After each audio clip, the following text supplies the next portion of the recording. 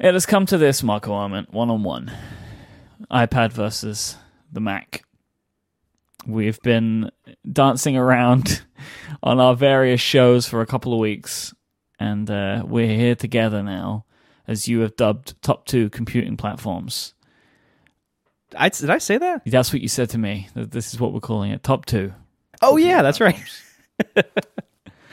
Yeah. So I guess I'm supposed to have like 5 picks. Yeah, I guess so. Like, what's your favorite 5 features or something? I don't know. I don't know. I don't think we're really here to try and solve anything today. But I think that we should debate it. And okay. What I think might be an interesting thought experiment is for me and you to discuss what the future of computing will be. Because I think that's where this argument keeps revolving around, right? Like that. I'll try and see if I can summarize your argument for you that many people believe that the future of computing is the iPad, but you would say that the trends of sales indicate that this is not the case. Well, as usual, it's a more complex argument. Like, I think any simplistic view on the future of anything is unwise because the future can change. No one's very good at predicting it long term, and chances are the future of computing is going to be something that neither of us are really thinking of. Yeah. So like if you look at how things actually happen, like that's probably more likely. And the one thing I really wanted to narrow this down to and to talk about, the one point that I actually care most about discussing is the idea of, when people say the future of computing, that's very broad. What I'm more talking about is the presumption in that statement, usually, and at least, and often separately stated, the presumption that iPads / good tablets are long-term going to replace PCs and Macs, like the kind of laptop form factor with files and windows in the OS. Like that is specifically the point where I disagree with a lot of people, and I think that's where we disagree pretty much is on that point. So I think it's useful to focus this a little bit on is the tablet form factor and OS paradigm as we know it today long-term going to replace the PC laptop paradigm? I think so. I mean, I think that we will end up in a situation where we have devices in very similar sizes and form factors to what we have now, but from the smallest screen to the largest screen, they look and act more like iOS than macOS, and that there won't be a macOS. That's where I see it going. And part of this is I don't even think that it's a case of what's best. I think it's just a case of where the trends will go. Like, people coming into computing now for the first time, the device that they become the most familiar with is their smartphone. And, you said this many times, right? That if you want to see what the winner is, or if you want to see what as you say, you can't bet against the smartphone, right? That's never bet against the smartphone. A line that you said many times, and I think that is, for me, the crux of why the future of computing is closer to the iPad than the Mac. Because people are growing up learning how to use these devices, and quite frankly, the Mac is very little like these devices. And it kind of doesn't really matter what Apple does to kind of put a shine on it, right? Let's put Launchpad in. These devices are very, very different, and I really believe that it will be more likely that there will be a 28-inch iPad in 5 years' time that sits on our desk as opposed to a Mac. How would you control the 28-inch iPad? Would there be a mouse optionally? So would it be kind of like the Microsoft Surface Studio where you could use the whole thing as a touchscreen with an optional stylus, pen, whatever, but you could also use a mouse and keyboard? Would it be that kind of thing? I feel like that there would be multiple input devices for these things, right? That it would be... I honestly think that Microsoft nailed it. The form factor of the Surface thing, the Surface, what is it, Pro? Surface Pro or something? Studio. Yeah. Studio. Because you can touch it, and you can also use a mouse with it, or use a trackpad with it, or use a pen with it. And I think it will be the adaptability that wins out. That people can grab these screens and bring them too close to them so they can touch them. or they can continue to use a mouse or a trackpad and a keyboard. Because, I mean, look, the keyboard can't be attached to this thing. Like, if we want to continue using physical keyboards, which I think people will, honestly, for when they're sitting in a desk position purely for ergonomics, well, the keyboard's already going to be detached from the screen. There may as well be some kind of pointing device that could work with them as well. Like, I don't see that being a completely crazy thing.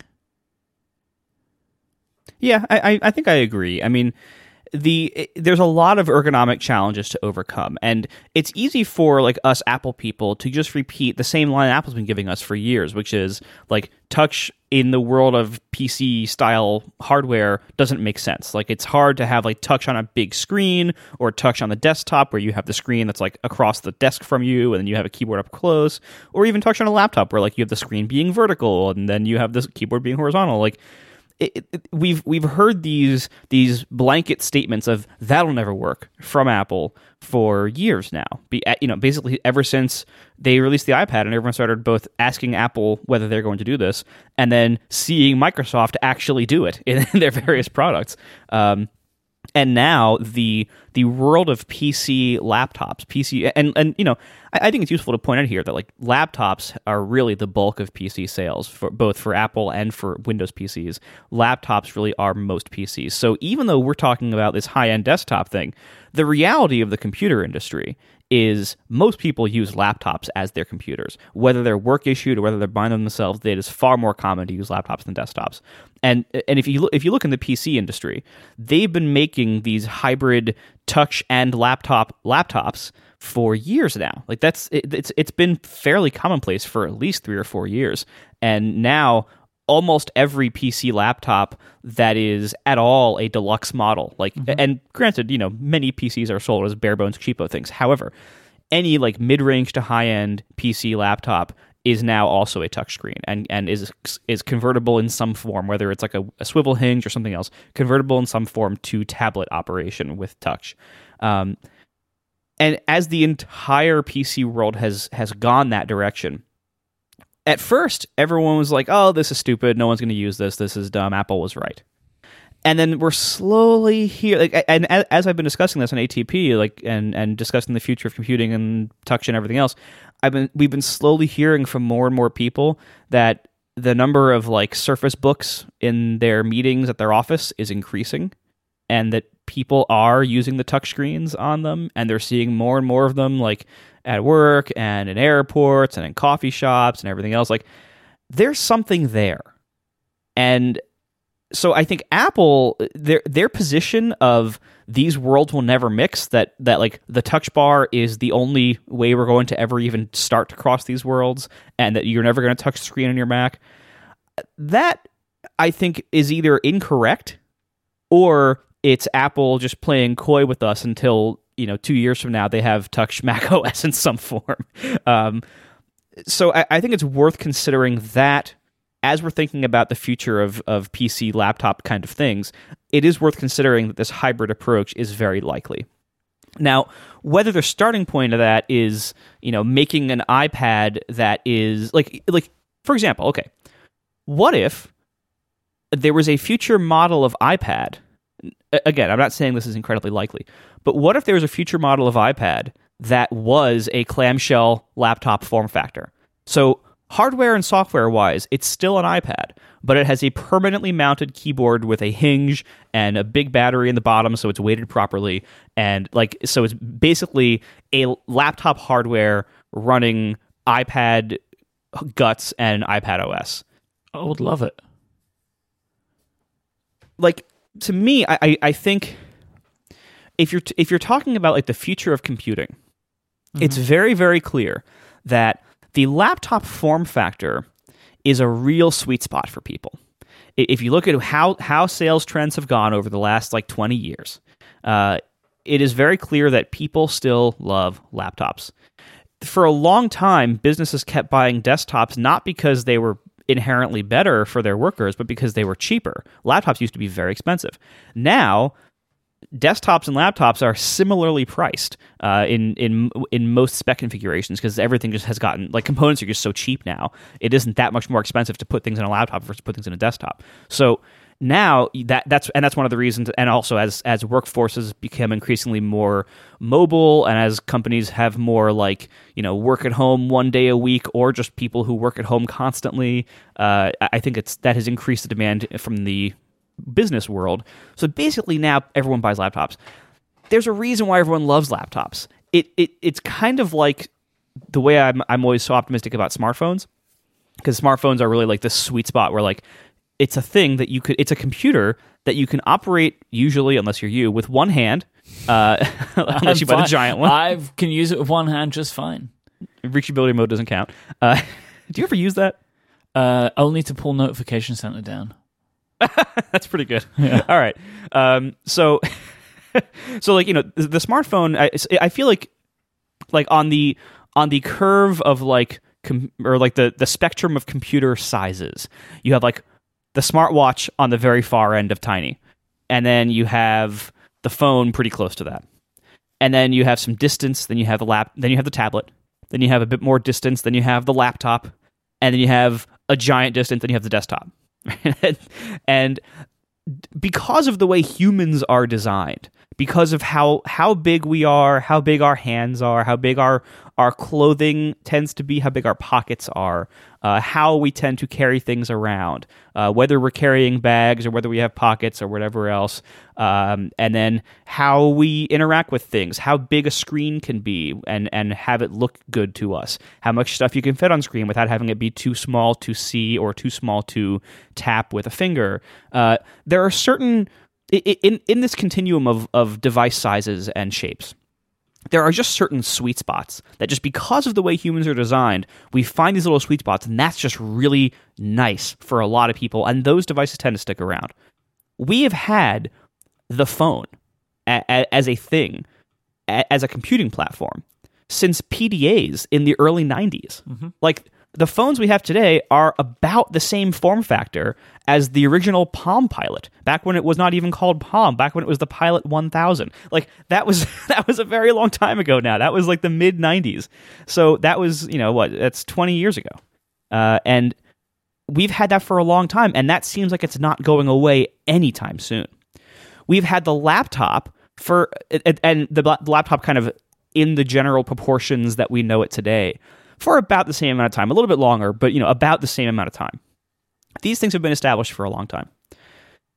I feel like the phone and the laptop are these two incredibly sweet spots in that size graph for humans, for the way we work, for the size we are, for the way our hands and our eyes and our clothing all work. Those two sweet spots, I think, are going to be there for a very long time. So the only question is what software environment do we have on the little rectangle that goes in our pocket and the clamshell laptop-y thing that we open up for larger tasks? And so whether the iPad becomes that clamshell laptop thing for more people, or whether something like a Mac or a Windows PC continues to dominate that part of the way of what people use, to some degree, it kind of doesn't matter. I think all that matters is whether that form factor will continue to exist, and then what software paradigm do you think is best for operating that form factor? So I think we've seen in smartphones that the kind of like quick app-centric lockdown model in most ways works pretty well for smartphones. Like, you wouldn't want to have like a desktop full of files and folders and a whole bunch of tiny windows to manage on your phone, even though your phone is as giant as it is. I don't think you would want that on a phone. I think that would be cumbersome and hard to see and hard to manage, and it would cause slower access. But I think when you move up to the screen size and the more precise input methods that you can have in a laptop form factor, then I think the mobile style OS, like iOS, starts to become a little cumbersome. It starts becoming a limiting factor, and you can then start having things like precisely sized windows, more of them on screen, files and folders that are more directly accessed in more complex ways. You can have more power user features, like you can have modifier keys and shortcuts and everything else, where like things where there's more interaction density, there's more opportunities for, precise control. You can fit more controls on screen. You can fit more applications on screen. So my position here, and I think this is where we might differ and where we might be able to talk more about it, is that the laptop PC, shape, form factor hardware, I think the tablet OS as we see on iPads today doesn't work in that form factor nearly as well as the Windows and Mac style of OS. Yeah, you see, this is where we fundamentally disagree. All right, good. We finally found it. Because the iPad Pro is pretty much intended to be used in laptop form factor, right? With the keyboard, with a keyboard. I mean, that's kind of how it's presented. There are a lot of options for it, and honestly, that is the best way, in my opinion, to use it. And there are a bunch of different keyboards that you can use. And to be clear, you're talking about the 12.9 specifically? Both, really. Honestly, okay. Because the 12.9, of course, is better in that size because it's bigger and heavier. So having a keyboard of some kind gives it a little bit more stability when you're trying to use it. But even the 9.7, in my opinion, the 9.7 with the Logitech Create, I think it's the best computer I've ever owned. Like, it's perfect for me because it's the most portable and it's still, I consider, to be incredibly powerful. And if you use an external keyboard, you get more screen real estate, right? Because there's no virtual keyboard popping up and taking up 50% of the screen when you're trying to use it. But for me, having iOS in this form factor is brilliant because the devices aren't huge, so the keyboards, when they close up, and they don't push the screen miles away from you. And I'm able to kind of take this device, put it anywhere I want, and I can still manipulate it with my hands. And I think that it's, if we go back to the argument of like the best form factors are the thing that goes in your pocket and the thing that you can put in front of you and work on. If we're kind of agreeing, which I think we do, that these are the best two form factors, right? So like the laptop style and the phone style, I honestly think it's best to unify the operating system. Like, the most people that use computers for whatever they use them for should, in theory, find it more comfortable to be able to use the same thing in both places. And I think that is why the iPad just slotted into my mind, and I was like, this is where I want to work. Because iOS, for me, has been the operating system that has had the biggest impact on my life. Like, I have been using computers seriously for 12 years, right? And for 10 of those, iOS has been a part of it. So, like, it has been with me the whole time. And when I started using computers, I never really bothered to learn AppleScript. I never bothered to learn the terminal. I don't know any programming languages. So a lot of what's really powerful on the Mac is just not something that I take advantage of in any way. Like, I don't do anything low level. Like, I hear you guys talking about homebrew and stuff like that. Like, it just doesn't mean anything to me. iOS is where I'm able to control the computer to do things the way that my mind works. Everything is graphical, right? Like, if I want to create a script, I use Workflow. And that is an application where I'm able to learn because of how things look, as opposed to trying to read a book to understand terminology. So for me, iOS works best in this because I have a unified platform with the two devices that I use the most, my phone and my laptop-style computer. And I get your point about having like more precise input, but I honestly don't think that's important. Like, being able to move my windows around just right is just not something that I care about. Two apps side by side is fantastic. And I long for the day where I can have three apps side by side because of whatever it is Apple does next. Or I have four apps and they each take up a quarter of a larger device. And I can drag and drop between them. Like, this is where I think iOS will end up going. And to me, that just works way better. The applications do everything that I need them to do. And I'm able to take advantage of web services now, like Zapier and IFTTT, to do other things. And again, these are systems that are built visually, and it appeals more to me. And I would say it is easier for novice users or learning users or new users to understand how to use this stuff because it's visual. And I think, honestly, that it is because of a lot of the way that these apps are built and the fact that it is visual and we have less control over what's below and what's kind of abstracted. This is why I honestly think that iOS will win out. So there's a number of, I think, complicating factors here, right? Like, one of which is that the Mac has not gotten a lot of attention recently from Apple, and you can be a huge Apple fan and you can say, no, well, that's totally wrong. Look at the Touch Bar, and the Touch Bar was a very big hardware innovation, but it really has not at all changed Mac OS or really most of the built-in apps or how people do Mac OS. Your love for things like workflow, well, workflow is Mac OS Automator done today and done better. But Macs had, and still technically have, although I think soon to be had, a system called Automator. I tried to use Automator many years ago, and it's I'm sorry, everyone, it's horrible to try and understand how to use something like that. Yeah, you're right. Like, workflow is that, but that's what it is, right? Like, it is the iOS version of that, and that's all I can do. And I work within the constraints that I'm given, but I'm still able to get my work done, Sure. And so I think, like, there's a number of, like, I think we have to avoid, like, some false equivalences and some other logical fallacies that I'm not educated enough to actually name correctly. But, like, one of the things is, like, there's nothing stopping anybody from making workflow for the Mac. Like, the workflow people could make workflow for the Mac and have it do almost all of the same things. And so, like, Automator for the Mac is inferior to workflow, not because Mac OS is inferior to iOS in those ways, but because Apple just made it like 10 years ago and then never touched it. Like, it just never got any attention. And it just has basically been in its initial state for its entire life. And that's honestly typical of a lot of Apple failings, where, like, they launch something, but they don't put in the resources to maintain it very well over time. They get distracted, they move on, whatever else, they fire the guy who runs it, whatever else the case may be.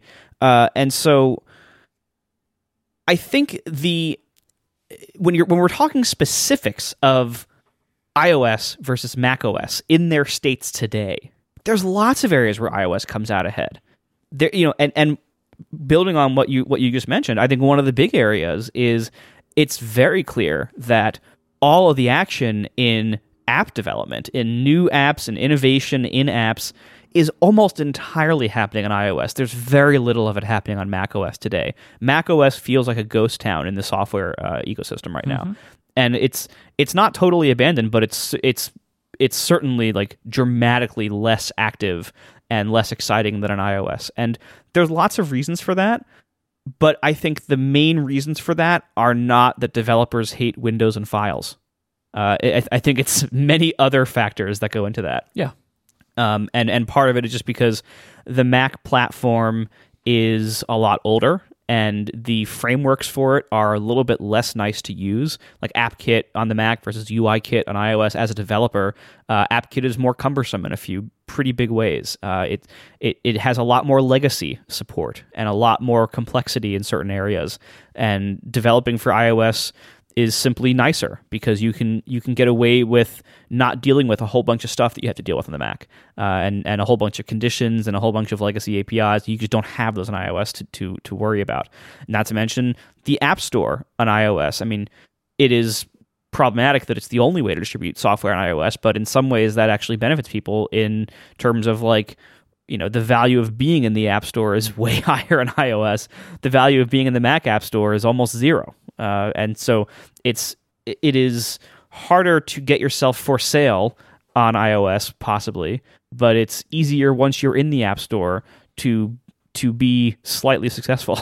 It's always hard to be very successful, but it's like the Mac is a platform where the App Store and new abilities and stuff have been bolted onto it. Rather than iOS, which kind of grew up with it. And so that all shows in a bunch of big and small ways. So basically, developing for iOS is easier, and in most ways it's easier.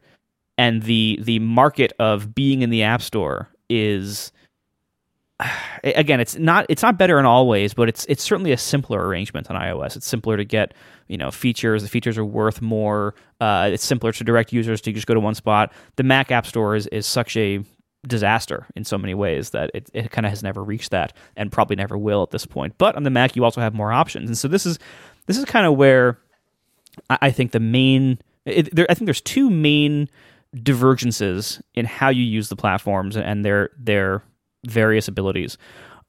The first one is as a user, how you interact with these platforms at all. Like on the Mac, I've mentioned before, like on the Mac, the PC OSs are file-based or document-based, where you have folders and files, and your main interface to the computer is like your desktop covered in files. Like that's that's basically it. And for a lot of kinds of work, that is way easier to deal with than the app-centric model that iOS has. And it isn't there are downsides to both. There are ways that both have dysfunction. There are ways that both of them break down or slow you down or have problems. But for certain types of work, the iOS model is way faster, and for certain types of work, the file-based model is way faster. And so I'm not entirely sure that we're ever really going to resolve that. iOS can build in things like the iCloud Drive app, which is basically a little folder that you now have that syncs everywhere and basically works like Dropbox mostly. That is kind of a bridge between these two worlds, but not a particularly great one, and not one that's very well integrated into the rest of the system in any meaningful way, both interaction and like API-wise. It just is not very well integrated. So it feels like just an app that happens to hold a bunch of your files, not the environment in which you're operating on your files from the whole system. So that difference is a massive one. The other massive difference between mobile and PC style is, which I mentioned a couple of times in ATP, which is that when you hit a wall on, like, when you hit a wall of like, I don't know if I can do this, on this system.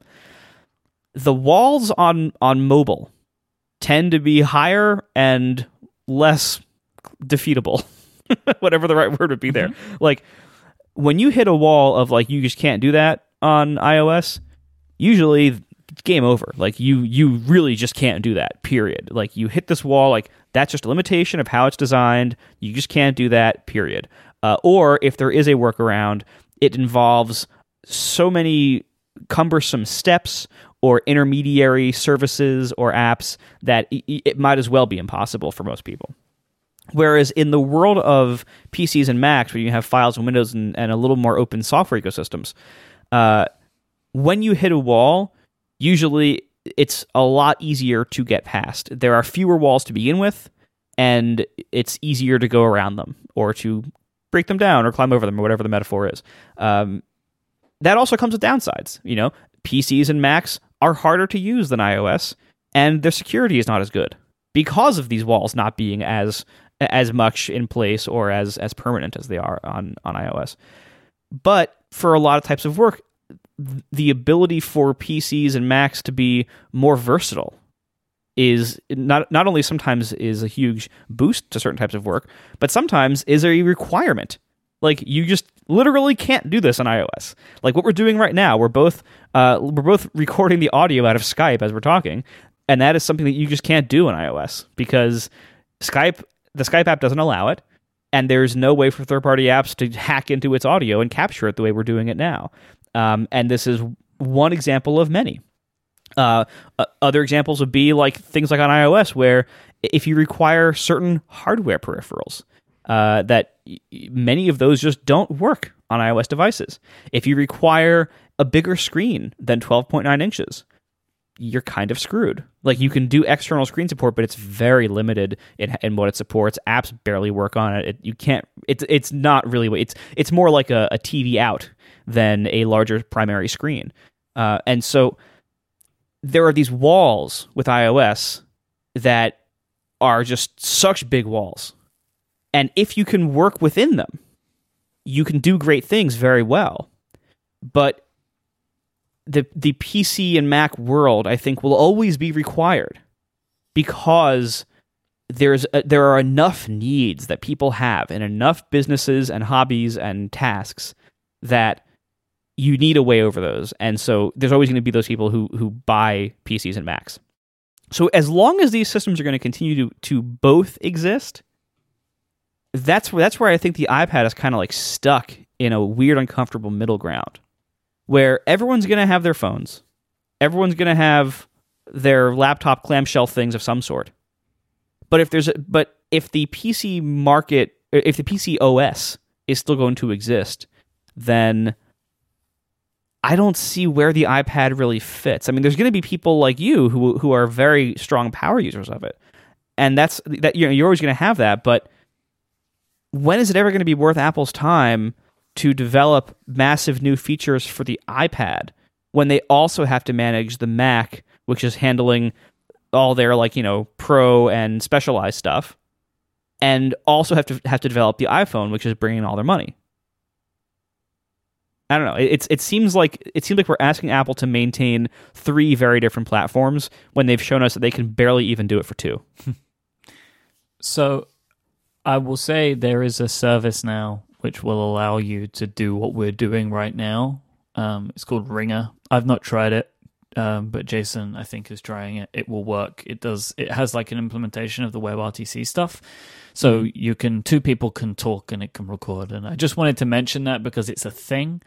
Oh, yeah. Now, so my feeling on this, the walls argument is a good argument, right? Like I completely follow what you're saying, right? There are more insurmountable blockages on iOS than there are on the Mac. However, I think that there are a couple of parts to this. One is that there are certain things that when you get to the edge of them on iOS that you can't solve them and maybe could be solved on the Mac, that most people that come to these blockages wouldn't know what to do. Like you could put them in front of a Mac and you can say, right, this is fixable here. But what it takes to fix it or what it takes to do it sometimes is above the level of most computer users, including people like myself, right? When it's like your answer is go into the terminal and do something there. It's like, well, I'm lost, right? I'm done now. I have to find another way to do this because I'm just not going to be able to do it. The other thing, I honestly think that as the iPad is growing and the software around it is growing, the walls are coming down. And they're coming down, I think, at a rate which is also close to walls beginning to go up on the Mac, because I honestly believe that there is just going to become, as time goes on, less and less support for things, right? I think Apple will start building more walls. Like you guys were talking about this potential lockdown ARM Mac. That could be a thing in the future, right? That would be huge walls that Apple's putting around the Mac. And the other is like, this comes from just a state of bias that I have because of my platform. I really imagine and can see a world in which development for the Mac OS becomes less and less advanced from Apple's perspective, and that they put more and more of those efforts into the iPad.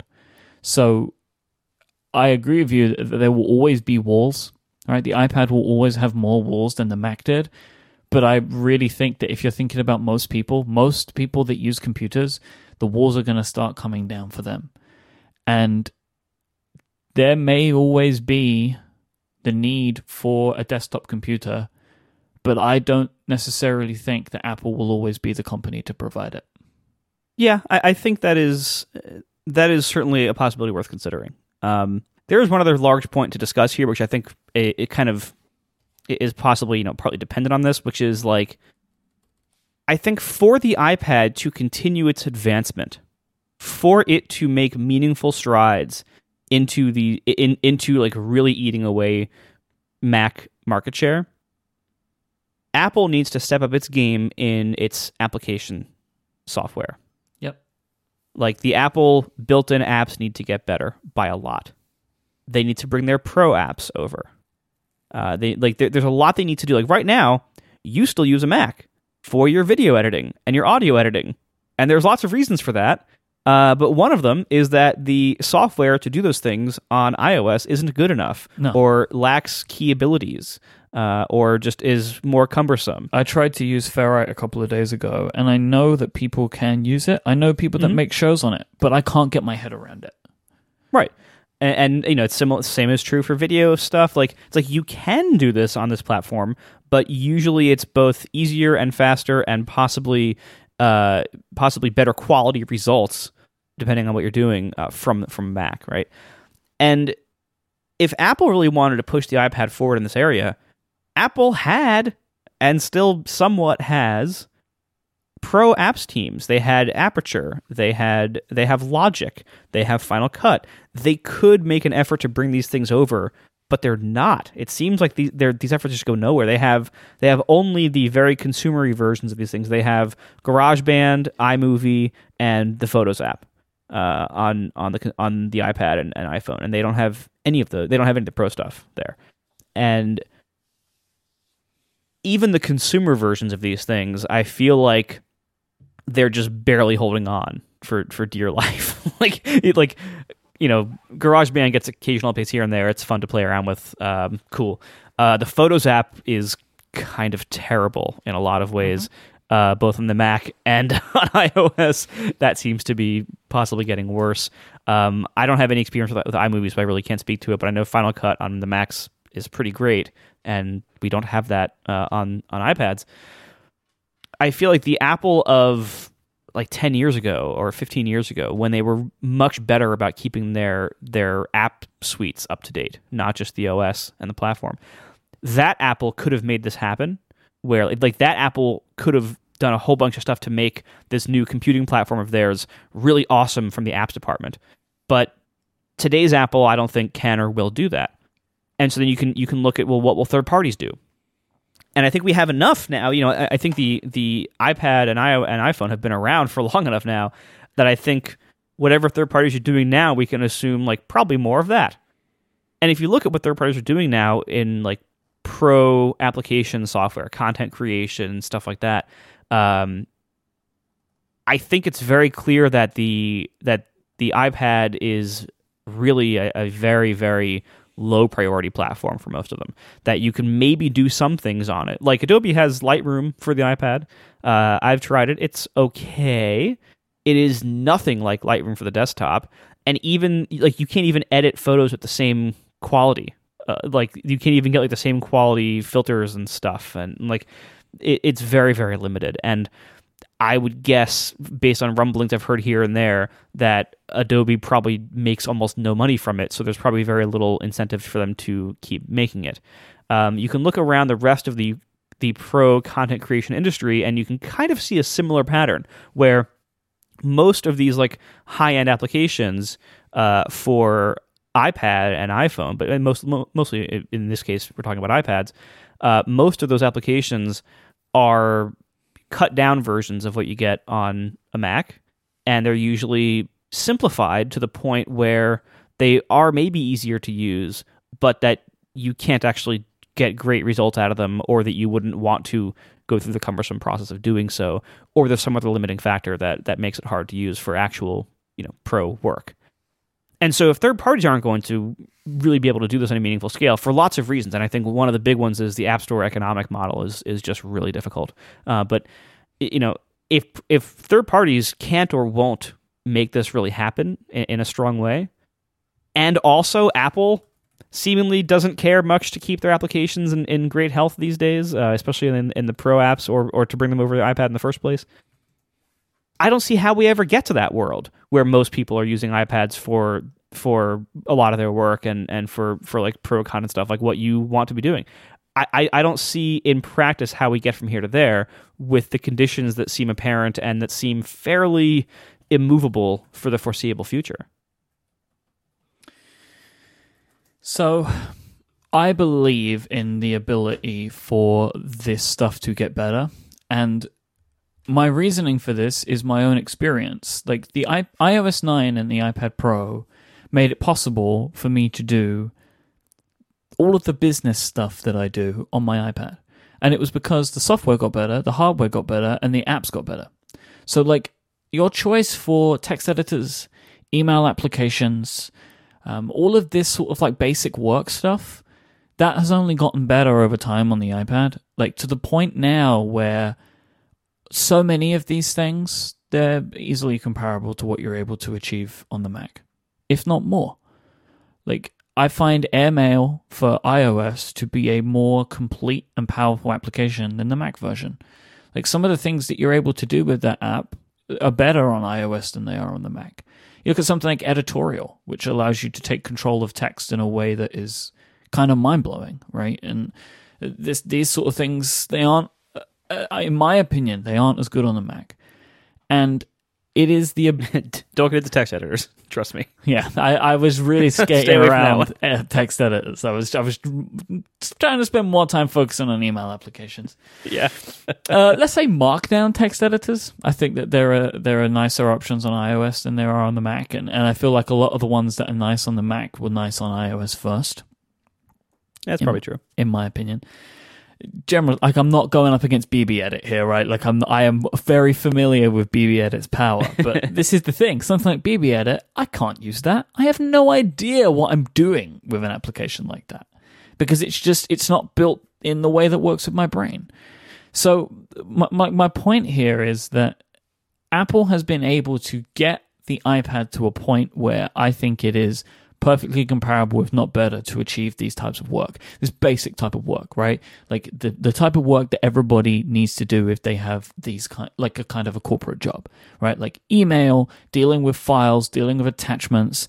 All of this stuff is possible to do on iOS, and in some places it is better to do on iOS if you're of the mindset that I am. Although it is in some places worse to do on iOS. Sure. Like there's a lot of very common tasks on PC OSs that are very cumbersome on iOS, and the reverse is also true.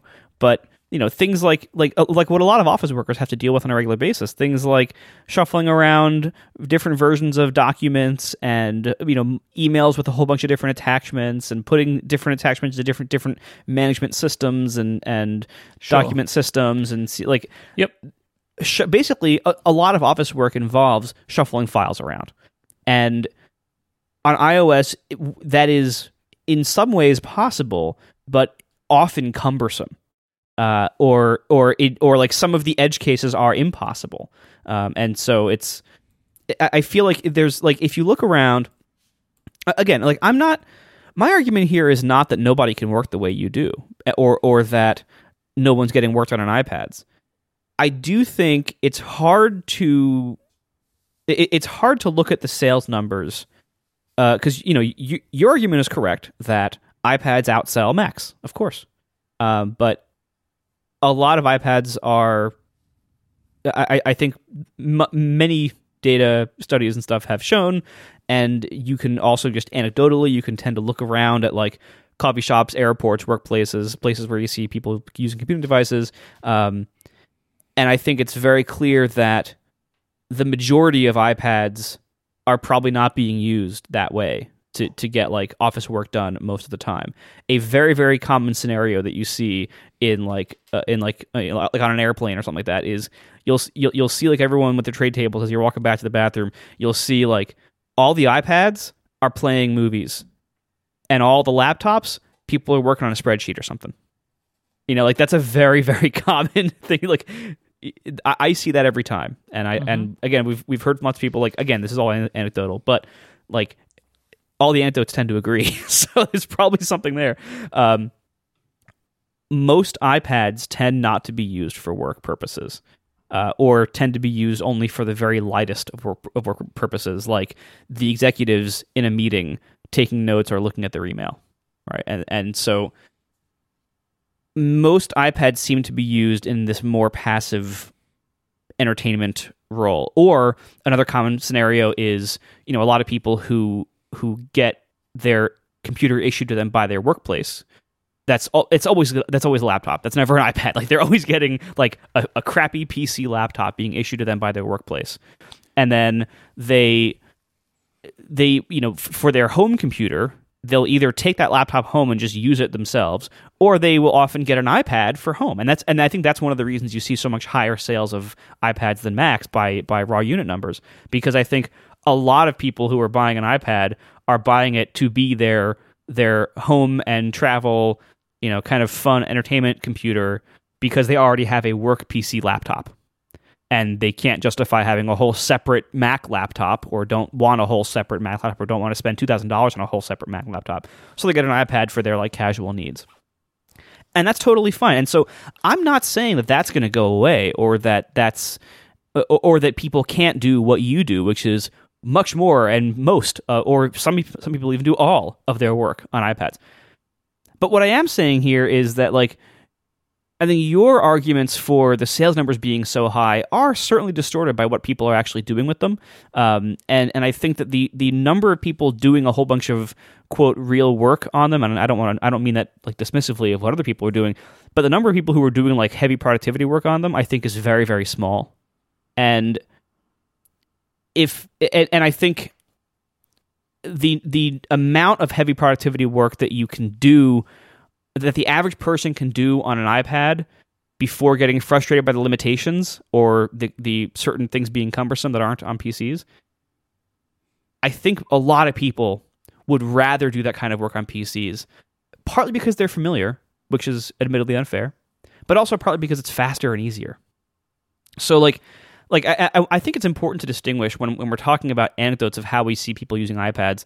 Somebody wrote into ATP this week. I'm sorry, I forgot the name, but they wrote into basically say the vast gulf that exists between the average user and programmers in power usageness.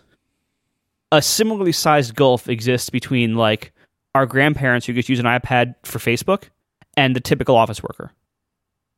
So I think it's important to separate out these groups. When people say oh, my relatives or whatever, they're computer novices, or they don't really have any heavy productivity work to do, they use an iPad and that's fine. That's all they're used for. That doesn't represent the average user. The average user is the group in the middle, which is everyone who's using computers for work, and most of those are Windows PCs that are issued by work and whatever else. But for iPads to attack that market is very, very different from all of our grandparents using them. So we have to look at what it's like to do office productivity, not what it's like to just browse the web and watch videos. And office productivity, I think, really suffers on the iPad for a lot of people because of these different limitations and things that are more cumbersome. And even though you can do it, I think the number of people doing it is very, very low. So any argument based on sheer sales numbers of iPads versus Macs, I think really has to take that into consideration. Yep. But the thing is, and I can totally see the argument that you're making, and it may well be right. But the problem that we have is we don't actually know. Sure. And so I can make assumptions, right? If we look at sales numbers and the Mac is stable at 5 million units a quarter, we can consider there is a percentage of these people that are using those Macs for work, right? It's not all of them. Let's say it's 75% of them. We have no way of knowing if that's happening with the iPad. And it also it's what is work, right? And what if it's school kids doing their work? Mm-hmm. Or what if it's people that are working in companies who are getting these things deployed to them because they can work with VNC clients now, right? And there's a lot of that. And it's a point that I struggle on, because I look at this from my perspective and know that I'm able to do my work on it comfortably. And the work that I'm doing on these devices is the same work that I used to do when I worked for the bank, which is ultimately dealing with Office files and sending emails. No one's arguing with you that whether you can do it or not. You can do it. You are doing it. That's totally fine. No one's arguing against whether it's possible to get this worked on iPads. Mm-hmm. I think the main question is whether this is going to represent the way most people do it in the future or not. And see, because I do it, I say yes, right? And because I don't, I say no. And this is the problem. This is the problem when we don't actually know the numbers, but all we can do is kind of put our own biases to it, right? Mm-hmm. Because you mentioned about dealing with emails and stuff and it being cumbersome with attachments. Like, I agree with that, right? Like, if I want to attach a document to my email, I have to choose it from the file picker every single time. But the advantage that I have of iOS is when I hit that attachment thing, I can pull files from a myriad of cloud services that I can't do as easily on the Mac. Like, if I want to attach a Google Drive document to an email on iOS, I just go to the document picker and then I just go through the Google Drive picker. I don't have the Google Drive app installed on my Mac. So how do I do it? Like, I have to go and download the application, set that up, have everything sync, have all of the stuff download. You had to do that on iOS too. No, but on iOS, nothing's downloading. Like, it's already there. Like, I can just go in and pick from it. Like, it is, to me, an easier way but of you doing had it. to download the Google Drive app on iOS also. Like, so you have to download the app either way. But you then have to don't set all it the up either files have to way. download on the Mac before they could be attached to an email? That depends on an implementation. I don't. They could do it either way. I don't know. I've never used Google Drive, but it is possible for them to do it either way. By the way, Well, there you go. also worth pointing out, Macs tend to have a lot more storage space by a large amount, and this actually changes the way apps can be developed. So, for instance, email is a great example of this. On iOS, there is, as far as I know, I don't think there's any clients that offer local email search. I think they all Spark do does. server side. I They think can Spark download all your does. messages and do local I search. think so.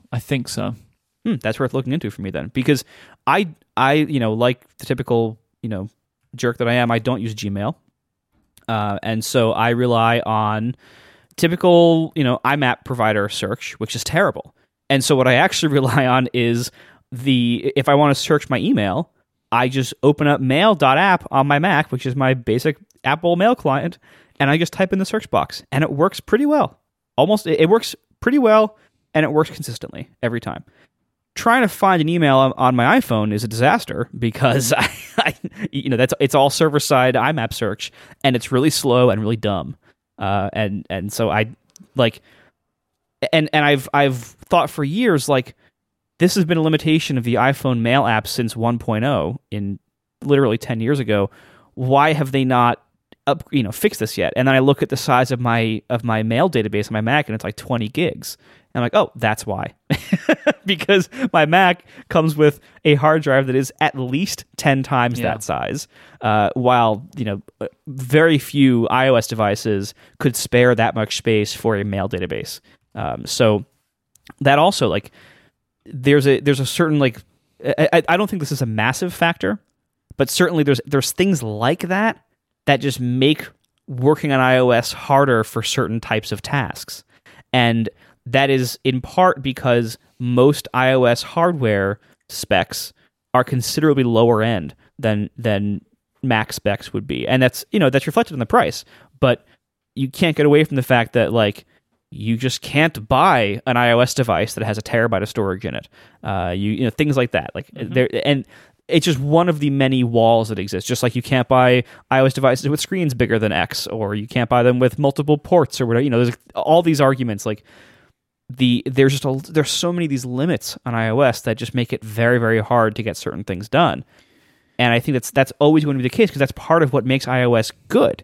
That's part of why iOS can be so good. Like, Gruber made this argument for the last few years of, like, basically, like, shunting off all of the edge cases and complexity to Macs and PCs is what has allowed iOS to be as good as it is. Because you can get all those edge case people, which, by the way, is a lot of people, but you can put all the edge cases on the other platforms and let iOS only target that middle 75% of things people do, or whatever it is. And I think in order to make iOS accommodate more of those types of things, you would by definition make it worse. So I don't actually think it's ever going to go in that direction. I don't think it's like, if they add a few more little multitasking enhancements here and there, that's fine. But I don't think they're ever going to get to the point where, like you mentioned, even having like 4 like little square windows on screen, I'm not even sure they're ever going to do that. I think that might even be too far for them, because like the interaction method of like, how would you even arrange those different gestures where you pull in from the sides in certain ways, or like I don't even know. Like I think they're going to have a lot of trouble with that. So I think iOS is actually going to remain about as simple as it is today for the foreseeable future. You see, I don't agree with that. I really don't agree with that. I think that they're going to continue pushing it. Like, there are improvements to be made for sure, but I don't think we're going to see like a large leap in that area, because it would require such fundamental changes to the basic interface of how iOS works. 9 and I don't did think that, they're going though. to do that. iOS 9 significantly changed the fundamentals of how iOS on the iPad works. And I don't think that it is beyond them to do something like that again. Like, I think that we will see drag and drop this year. And if drag and drop happens, that's massive. It's massively different. Yeah, right? Agreed. And I believe it's going to happen. There are clues all throughout iOS 10 that Apple is working on drag and drop.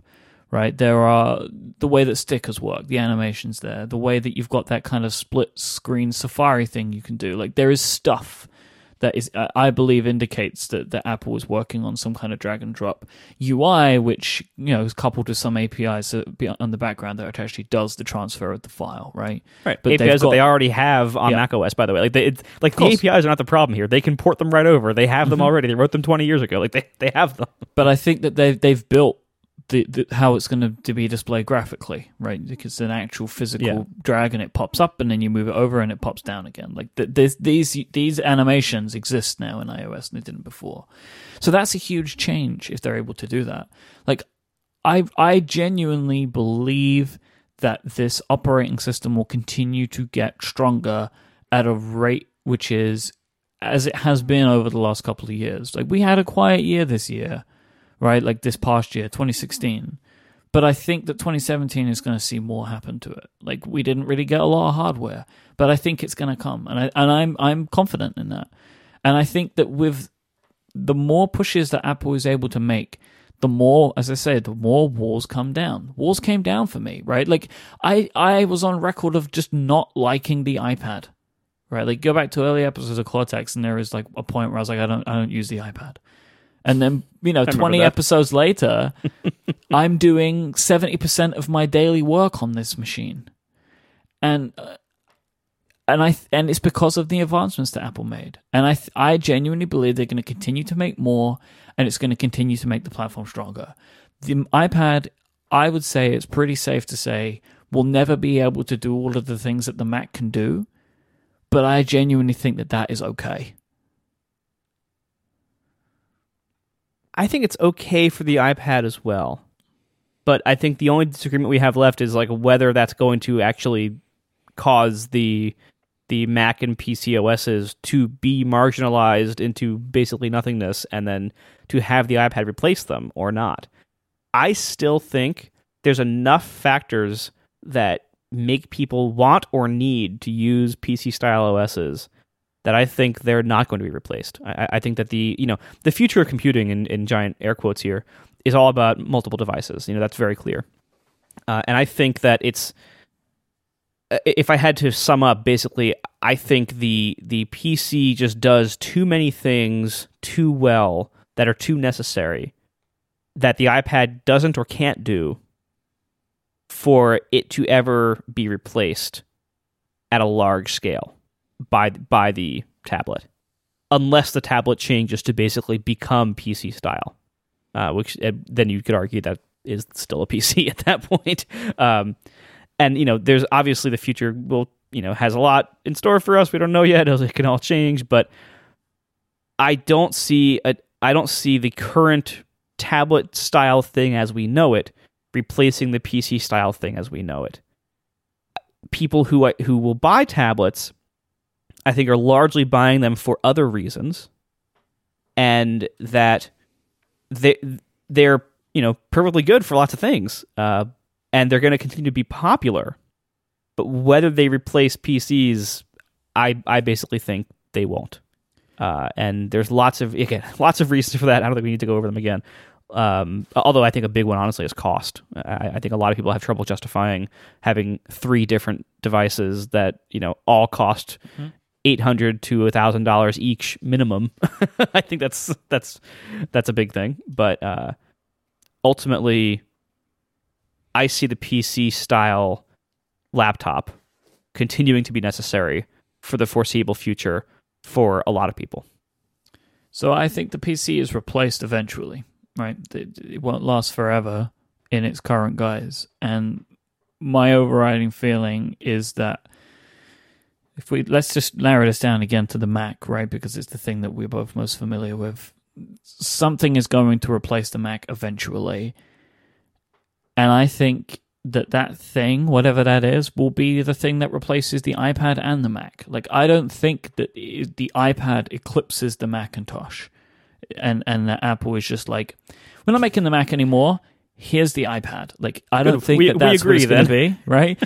But what I think replaces both of these is closer to the iPad than the Mac in many ways, in form factor, in style, in the way that we use it, and also, as well, unfortunately, in the way that it's locked down. I think that is an inevitability, in my opinion, that the freedom that is given to Mac users will not be the way that computers are made in the future, because I just don't think that vendors really want to give that freedom anymore because it brings a bit too many issues. And I think that in between now and the time when this new computer comes and kills everything, I think the iPad will get closer to the Mac, to the point where they're like, why do we even make two of these anymore? Let's make one of them. That's where I think the future goes. I think I agree with that, and it just comes down to definitions, basically. Because I also think that getting increasingly locked down is going to happen. Like, it's kind of like self-driving cars eventually being the only option. It's like you can look at the way things are and like, okay, if self-driving cars can happen, then they will eventually be the only legal thing that you can do. Because that's it just makes so much more sense from a security perspective, sure. Even though we would lose some things and whatever else. But anyway, so there's that. Lockdown, yeah, that's a given. I think the only question then is how do we define an iPad versus a Mac in this situation? It's like, if there is iPad, quote, hardware that is clamshell shaped natively, as I described earlier, and if it runs something like that ARM lockdown Mac concept, where you're still dealing with you still have files on a desktop, so you're still interacting with a PC style UI, but the applications are all basically iOS style applications written against iOS frameworks, running the iOS OS and kernel beneath them. Is that an iPad? I don't know. When you guys were having that discussion on ATP, my mind was spinning at the idea that you would think of that product as a Mac. Right. If a product like that exists, it's an iPad. Why? At the moment when John was saying, oh, and if you gave it to your grandparents and said this is a Mac, why would it be a Mac? It's not a Mac. It's not. If something like this product exists, that's an iPad, but in another shell. Why would it be a Mac?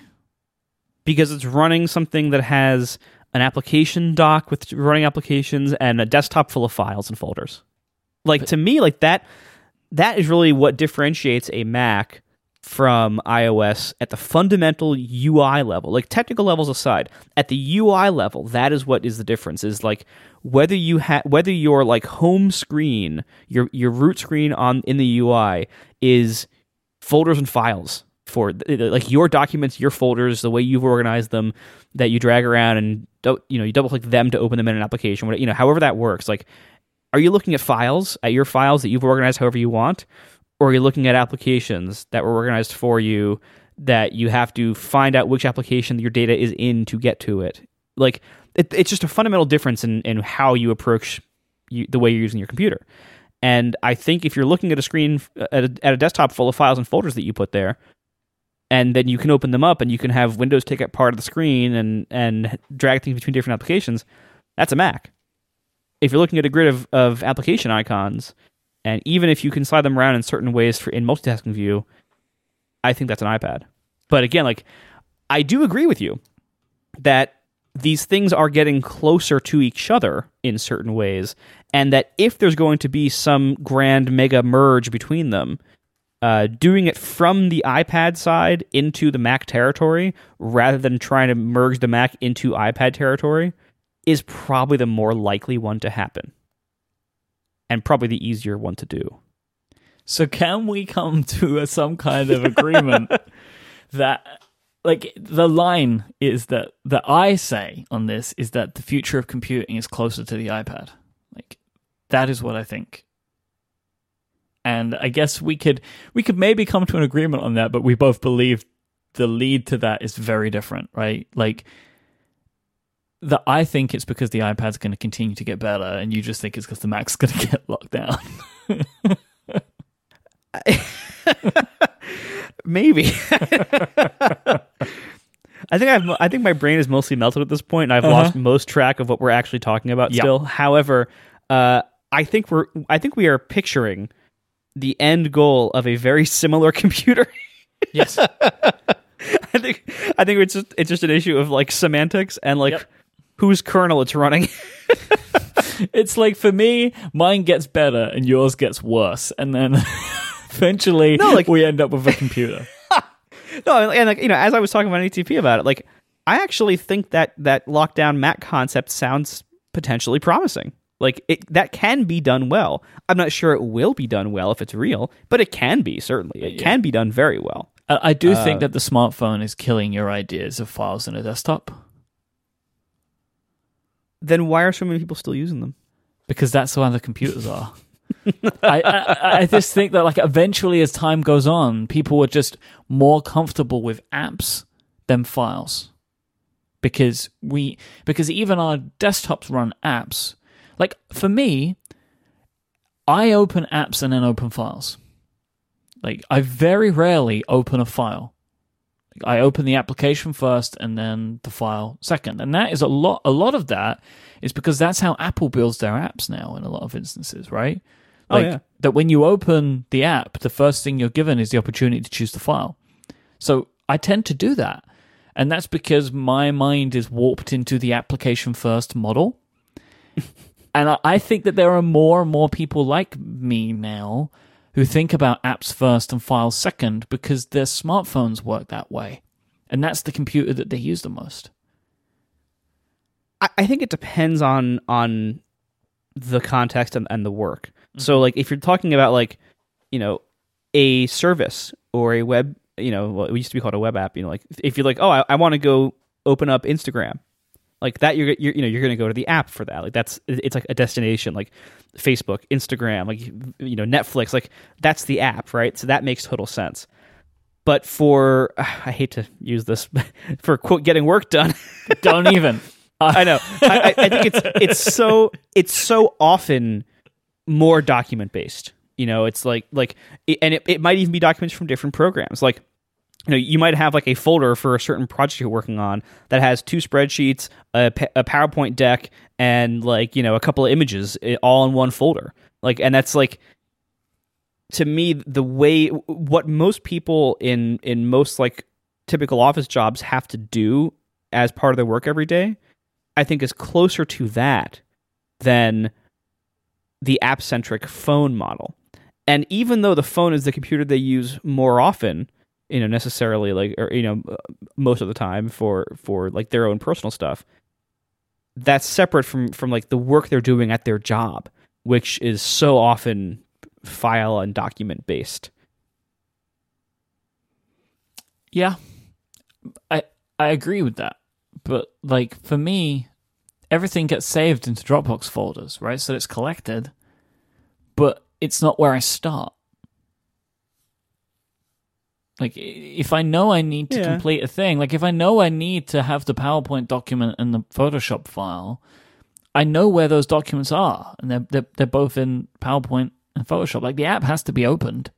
Why not start there, right? And I think that this is a silly point, but it is there is like an ideology to it, and I think a lot of these arguments between me and you come from ideologies now. Like, what we believe is the ultimate computing platform, or the best, should we say. Like, a lot of our arguments are based on our starting points, and a lot of those starting points are based upon just like fundamental differences in interaction.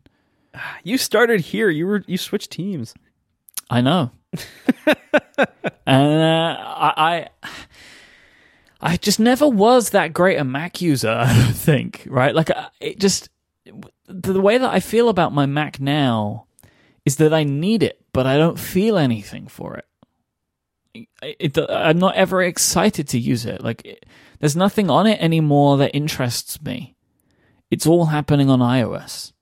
Like, I have these tools, like I have these applications, like I'm looking at the apps that are open on my screen right now, and there's some stuff in here that's so old and hasn't been touched in so long and is so boring to me. But when I go on my iPad, like, there are new apps all the time, and there's exciting stuff that's coming out. Like, you mentioned, we were talking so long ago now about Automator and Workflow. It's like 5 hours ago. Like, Workflow was just updated last week, right? And it became way more powerful and more awesome. But, like, we were talking about Automator. I think it was maybe, it was introduced and it had some stuff, and then it just didn't change, and it's sitting there, right? I can still activate Dashboard on my Mac, right? Like, all of this stuff is just boring and old and crap to me. But I go to my iPad, and it's like, look at all these applications. They're all new, and they all do amazing things. And there's new stuff happening to them all the time, which is making me better. And I just don't have nostalgia, and I just don't have any feeling about my Mac anymore. And I think that's one of the big differences between me and you, is like the places that we come from is the devices that we care about the most. And a lot of our arguments are based upon that, right? Like, my argument of what most people are doing is very different to yours, right? And so, like, when I look at those sales numbers, my immediate feeling is like, of those 5 million Macs, how many people are just watching Netflix on them and really would be better just buying an iPad? And when you look at it, you're like, that's 5 million people doing work. And right? And I just don't agree that that's the case. And I look at those 9-10 million iPads, and I'm like, yeah, maybe half of those people are doing work. Yeah, okay. Right, but I see it. That's like, amazing. Of course they could be, right? Because, like, what is work? They're not. But if work is email, they could be. This is as far as we're going to go with this. Probably. We'll meet back again in 5 years' time, and we'll see what you're doing. We should just meet back after the March iPad event. They're probably going to change everything for us right then. If they do, I tell you what, I have one question for you, right? Like, one last question. Sure. What if Xcode for iPad happens? Does that make a meaningful change to you? Like, no. I know that there are, like, these million weirdo scripts that run in the background, right? These things that you talk about. But does Xcode for the iPad make a big change? No, not for me. Okay. And there's a few reasons why. Number one, obviously the software ecosystem. Software development, especially like once you get beyond like the most trivial of projects, usually involves integration of a bunch of different tools together. And Xcode has some of that stuff built in. Version control, like it has some of those things built in, but not enough of those things. And developers use a wide variety of different tools and apps and file things and source. Like fundamentally, it is just going to be very, very difficult to wedge what developers actually do in practice into the iOS file and app paradigm. And then more basically than that, as a developer, I type and use the mouse a lot. Mm-hmm. And I need a giant screen to fit a whole bunch of code and simulators and documentation and everything else.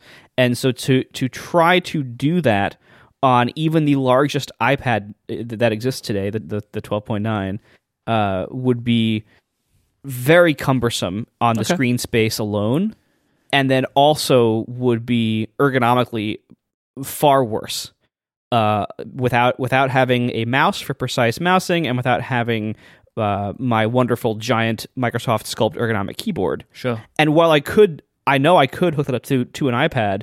That really starts to cut into the reasons why you want to do this. And I like ergonomically, the best thing for long-term work is a desktop where the screen is elevated up a little bit.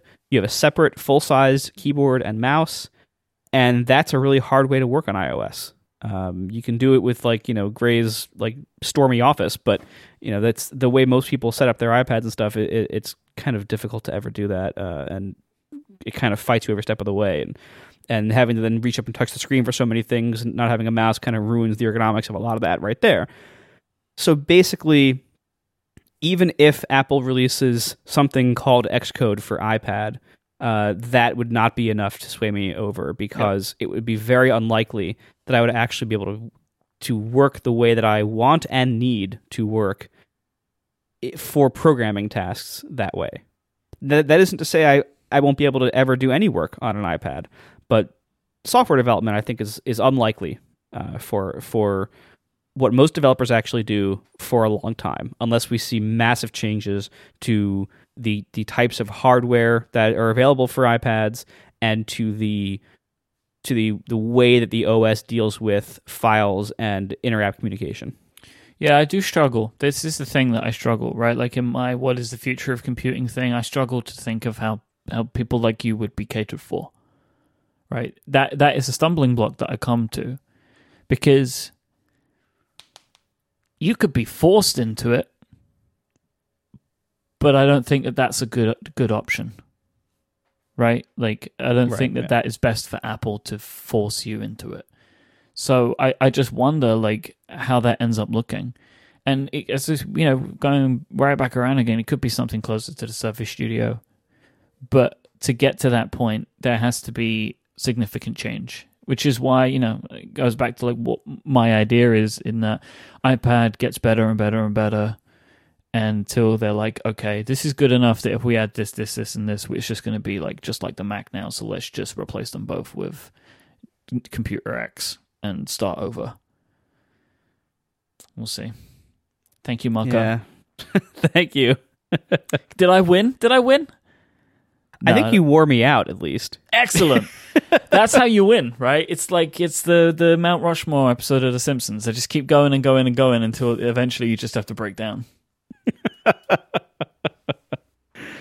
Oh, I'm tired. I'm going to go back to my Mac. iPad.